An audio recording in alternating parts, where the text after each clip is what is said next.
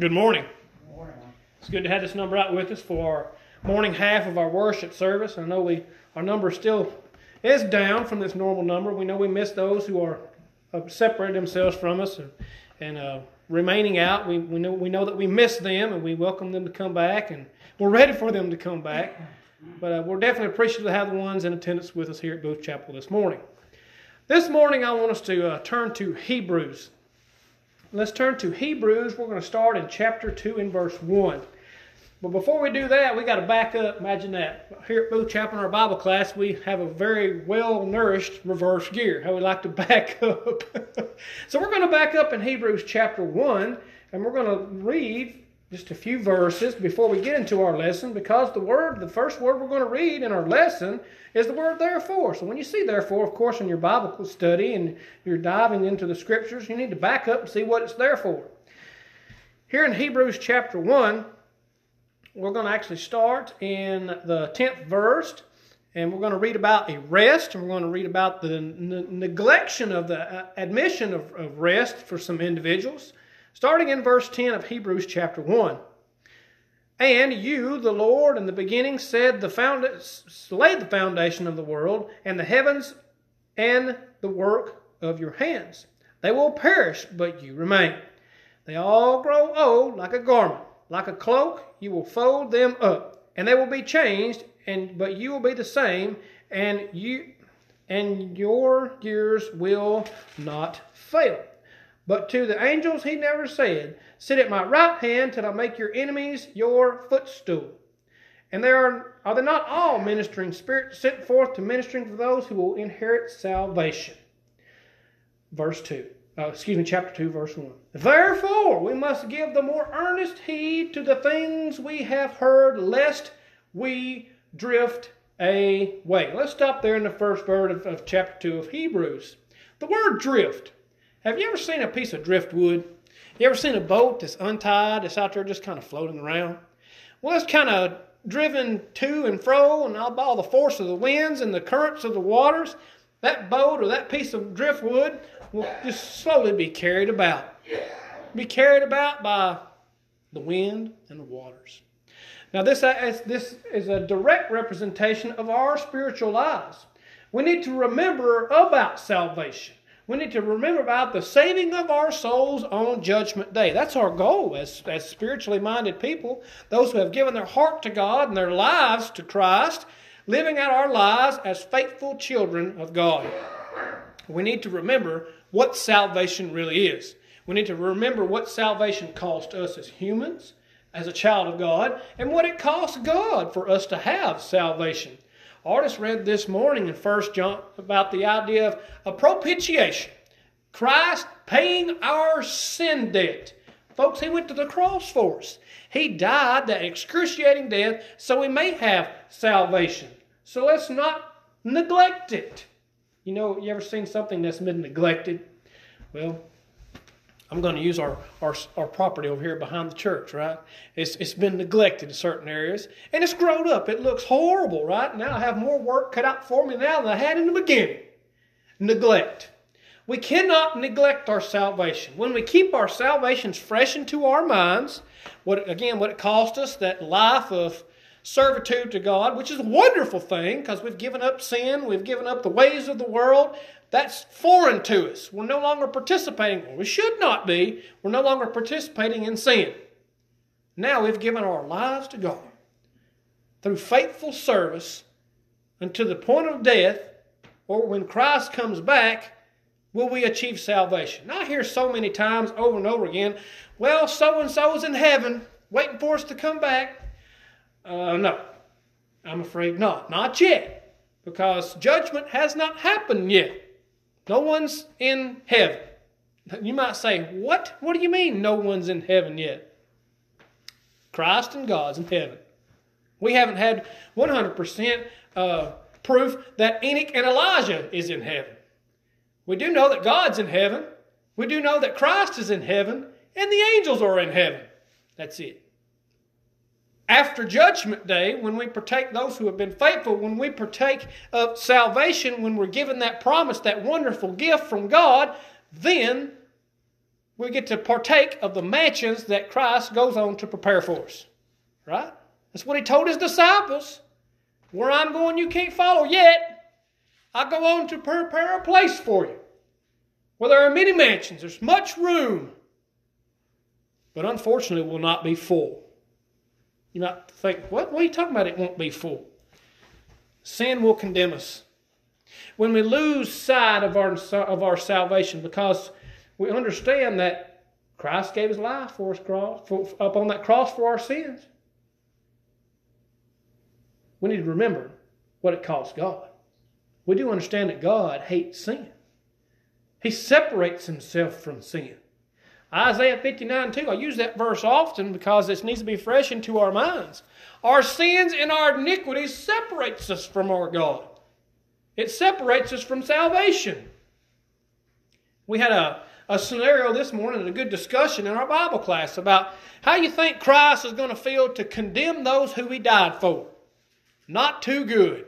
It's going to break his heart. But unfortunately, he is that just judge. God, folks, is a just judge. Now, when I say that, his word is the truth. And he's going to measure our lives as we will give an account of the things we have done, whether good or bad, on that day. And if the things we have done are bad, everlasting punishment. Where Christ says, depart from my left,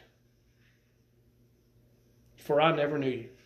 That's going to be sad. Not only for those who hear those things, but for Jesus himself. That's going to be sad. Therefore, we must give the more earnest heed to the things we have heard, lest we drift away. Back to drift. Are we that boat? Are we that piece of wood that failed to get tied off? I can remember one time when my dad and I was fishing in the little boat of my granddad, and he had to go up to the store, and I was going to go up with him, and he made sure that boat was tied off. Elk River's flowing, right? It's constantly flowing. Now I realize why he wanted to make sure that boat was tied off. We was a long way off from the truck. It was a long either swim or a walk. He wanted to make sure that boat was still there so it didn't drift away. Now, in spiritual relationship with that, we need to anchor ourselves to Christ. That's a wonderful lesson for not drifting away, because once we drift away, we tend to get farther and farther away from Christ. Here, we don't need to drift away. Lest we drift away, the things we don't need to do to drift away from God, because we need to have that more earnest heed in verse 1, to take note of it, to know what it's going to be in the glory of God. My mind goes back to Philip, as he is about to be stoned to death. He looked up into the heavens and he's seen Christ sitting at the right hand of God. He's seen Christ with God in heaven. What a blessing. Folks, we will see that one day. Those who are faithful, we're going to see that.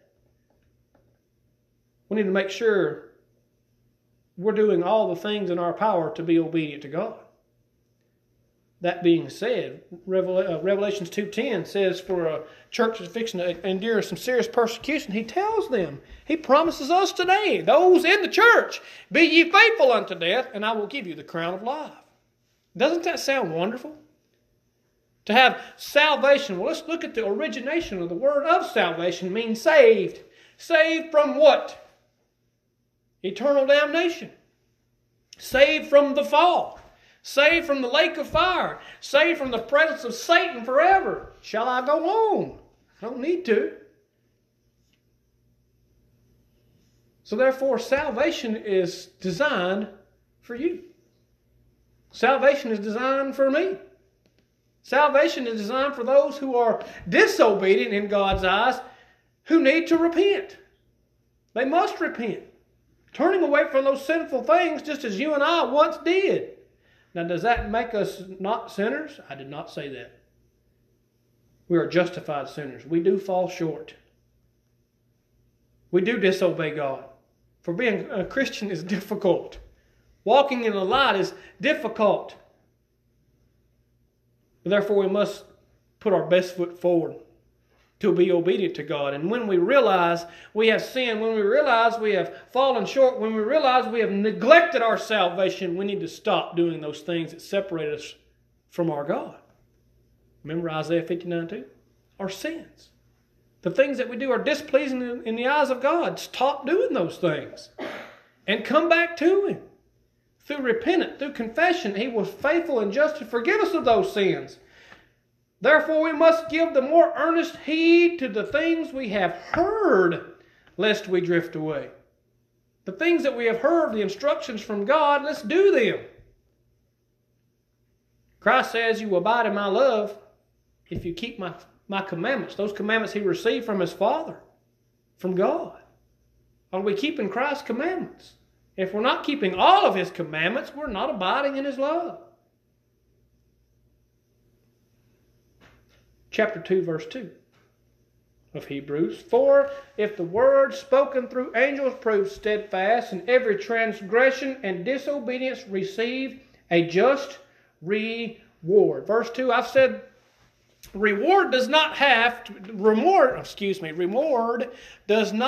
automatically constitute something good. It doesn't. Verse 2 says, every transgression and disobedience received a just reward. What did Satan get for this? For trying to be equal to God? He couldn't. He had to be above God. He wanted to be the ruler. What did Satan get? Cast out of heaven into outer darkness, and that lake of fire that's designed for him and all the false prophets and all those followers of Satan. We're going to get back to that, time constraining. For that lake of fire, for an eternity. That was designed for this every transgression and disobedience. Let's look at our transgressions and our disobedience as people. I don't mean the church, I mean people in general. We're going to get back to the church. Let's look at people's disobedience. Our transgressions, our sins. They're going to receive a just reward. You know what that just reward is for sin? It's death. The second death. Revelations 21:8 speaks of that second death. And the very few acts that involves with that second death. So therefore our sins and our iniquities, we're going to receive a reward of death. Romans, we read that this morning. Romans chapter 1 in verse 32. My dyslexia almost kicked in again. I almost said 23. Verse 32. The things that we condone, the things we don't speak up against, we are condoning sin. We know those sinful acts are worthy of death. And the condonement or the participation or the allowance or the just let it happen sin, that attitude, is deserving of death as well. So we can't condone sin. We can't go along with it. We can't let it be present in the church, for it condemns it. As we are condoning sin, as we're allowing it to happen, we're worthy of that death, and that's the reward in verse 2. Death. Folks, Christ offers life. He says in John 14:6, I am the way, truth, and the life. He offers us life. And they carry on in 14:6. No one comes to the Father except through or by me, whichever version you have. I believe the King James Version says by.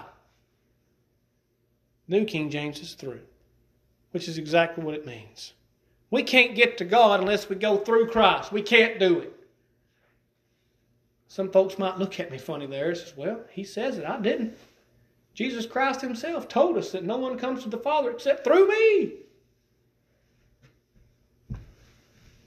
So what does that say about our separation from God? What does that say about our iniquities? What does that say about our iniquities and our relationship with God? There isn't one. There's a lack of relationship when our sins involve and take over. Isaiah 59:2, I believe it says that it separates us from our God. So can we have sin and come to God? Yes, through repentance. But what happens when we neglect our salvation is what verses 1 through 4 of chapter 2 is talking about. What happens when we neglect it?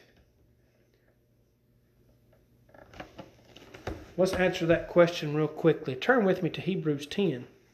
I know I've used this verse several times. Hebrews 10, one chapter 4, chapter 10, verse 26. Now this is again those who are neglecting their salvation know what it is to have salvation and neglect it. Because chapter 2, verse 1 of Hebrews says, therefore we, as children of God, we must give the more earnest heed to the things we have heard, lest we drift away. Because we don't want to drift away, right? Because when we drift away, this happens. Hebrews 10, verse 26. For if we sin willfully, there you go, drifting away, after we have received the knowledge of the truth, heard the things, not giving more earnest, there no longer remains a sacrifice for sins. That propitiation, that sacrifice, that sin debt that was paid, it's no longer there. It don't exist for you anymore. You might have said, wait a minute. But God loves me. He loves you enough to offer an opportunity to have your sins remitted. But a certain, verse 27, but a certain fearful expectation of judgment. Now, with those words now echoing in your mind, and you have sin in your heart, you have yet to turn away from the things that separate you from God, guess who you are? You are an enemy of God. An adversary, the very same thing that Satan is. Jesus Christ told those Jews, back in Romans if I'm not mistaken, He told them that their father is not Abraham, their father is not God, their father is Satan. They thought Abraham, they thought God was their father. Because they answered that one question with two answers, Abraham and God. They kind of crawfished, if you will. They changed direction. And Jesus assured them that neither one is their father. Satan is their father. He's the adversary of God. Verse 27 continuing, but a certain fearful expectation of judgment and fiery indignations which will devour, here's the words, the adversaries. Are you an adversary of God this morning? Does that sacrifice for sins remain? Because if you neglect your salvation, as we're talking about in Hebrews 2, if you neglect it, it's not there. You're an adversary of God, and you should be expecting this fiery indignation. That lake of fire is designed for Satan and his angels. And all the false prophets, all of his followers. That just reward with sin in our hearts. Now I do say there's two resurrections. There's two rewards in our context of verse 2. Two, if we're faithful. If we realize this morning we have sinned. If we realize this morning we are not where we should be spiritually. We need to do a turnaround. We need to have a course correction. And no longer be an adversary of God, but an advocate. With God, not against God. Because if we stand against God, it's very sad. It's going to be very sad on Judgment Day. If we stand with God, the Scriptures tell us, who can be against us if God is with us? It's encouraging. It's very encouraging. So if we continue with that thought of neglecting our salvation, all right, so verse 3 of Hebrews 2. How shall we escape if we neglect so great a salvation, which is at the first began to be spoken by the Lord, and was confirmed to us by those who heard Him? How shall we escape if we neglect so great a salvation? You're not. It's impossible to get away from God. We can remember, I just lost his name. The thought just came to me. I didn't prepare that example. Jonah. Wow, Jonah, Jeremy, got swallowed by the great fish, right? He tried to get away from God, did he not? He tried to get away from Him. And in the belly of that great fish, he prayed to his God that he may have salvation, that he may be saved from such a dire circumstance. And in doing so, look what he did. He was saved. The great fish spat him out onto the land. And after that, he walked with God, and Nineveh was overturned. The outcome of Nineveh was overturned. We can change. We can change from this dire circumstance of neglecting our salvation to taking hold of our salvation and conditioning it. Making sure it's the very best thing that we own. Making sure it's our number one priority in our lives. Now, when I say that, number one priority in our lives, not letting nothing come between you and your God, as so much today does. An excuse. Let's look at an excuse. Will an excuse cost us salvation? Yes. An excuse. Well, I was too tired. I was too afraid. Folks, Scriptures tell us to do not be afraid. Artist even read this morning. Brother Artist read this morning, and it really came around to the idea of this examples of this lesson. To not be afraid. Because if we're afraid, if we're fearful, we have an absence of God in our hearts. To not be afraid. Because again, I just mentioned this a few minutes ago. If God is with us, who can be against us? No one. For He's the Almighty. So therefore, the idea of neglecting our salvation does not need to happen. The greater part, more of these days, as so many people separate themselves from the church. The church is under fire. It's been misrepresented. Let's make sure we're not neglecting our salvation. Because in doing so, we will get that just reward of eternal punishment, of that fiery indignation, as we read a little bit later in Hebrews 10, verse 26. So we can't escape. In verse 3, we're not going to escape God. Now picture this. You have neglected your salvation throughout your life, and all of a sudden, Judgment Day is here. You're fixing to stand before God. How do you feel? You want to crawl under a rock. You want to get under something. You want to get in a cave to get away from God. And I understand there's not going to be that type of situation. But you're going to want to hide. You remember Adam and Eve. What's the first thing they did when they heard God's voice walking through the garden? They wanted to hide. They hid themselves. They wanted to get away from God. For He's going to see us. He's going to know what we did. He already knew what they did. He knew what they was going to do before they was even created. Before the foundations of anything, He knew what they were going to do. Let's make sure we are standing before our God truly and honestly unafraid. By not neglecting our salvation. By conditioning. By holding on to it. By growing off of it. By letting it be the most dearest treasure that we have. And make sure those treasures are laid up in heaven. And in verse 4, God also bearing witness both with signs and wonders, with various miracles, and gifts of the Holy Spirit, according to His own will. When we think about the gifts of the Holy Spirit, our minds go to the apostles. But I will tell you a little bit of a sneak peek of this. If you're faithful to God, you get a little portion of that Holy Spirit. You might think, what?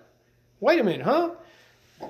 Excuse me, Peter says, to those who are faithful, God gives a portion. Now, this is paraphrasing. The book, chapter, and verse just escaped me. He says we get a portion of it to those who are faithful. That's a wonderful encouragement. So let's make sure we're doing one thing this morning. Let's make sure we're not neglecting our salvation. Because as we neglect our salvation, that just reward is coming. To know this, we have an opportunity to change the outcome of that judgment this morning. To go from neglecting to cherishing our salvation. Does that change need to happen this morning? For we encourage it. God, He commands it. He tells us to turn away from our sins. Have nothing to do with Satan because he's tempting you. He's trying to steer you away from God. Tell him, I want nothing to do with you. For you can't offer me one thing. Walking hand in hand with Satan will land you in a lake of fire for an eternity. Pain and suffering where there'll be weeping and gnashing of teeth. Let's tell Satan we want nothing to do with it. So get behind thee, Satan. The same thing Christ told him. Let's walk hand in hand with God. To remember His promise to those who are faithful, everlasting life. Because our sin debt's been paid. We just got to come to Him. And give our everything that we have to Him. To cast out fear. To put on our very best. Now I mean our very best personality. Our very best effort to serve God. I don't mean our clothes. That's not what I mean. I mean everything that we have. For the betterment of God. To glorify Him in our everyday walks of life. To not neglect our salvation. Have you neglected your salvation this morning? Have you taken that short walk with Satan? Have you yet to be baptized for the remission of sins? In doing so, you're lost. Let's come away from Satan and say, I need my sins washed away. I've heard the gospel. I know what I need to do. Let's put our best foot forward and start our spiritual walk with God through that baptismal act. Don't wait, for therefore we don't know when Christ is coming. Have you taken that short walk with Satan? Have you been immersed for the remission of your sins? Do you need to tell Satan, I've faltered God, I don't want to walk with you anymore, I'm coming back to my Father? He welcomes you back with open arms through confession, through repentance. Does that need to happen this morning? Do you need prayers at the church? Why don't we do so as we stand and as we sing the song of invitation?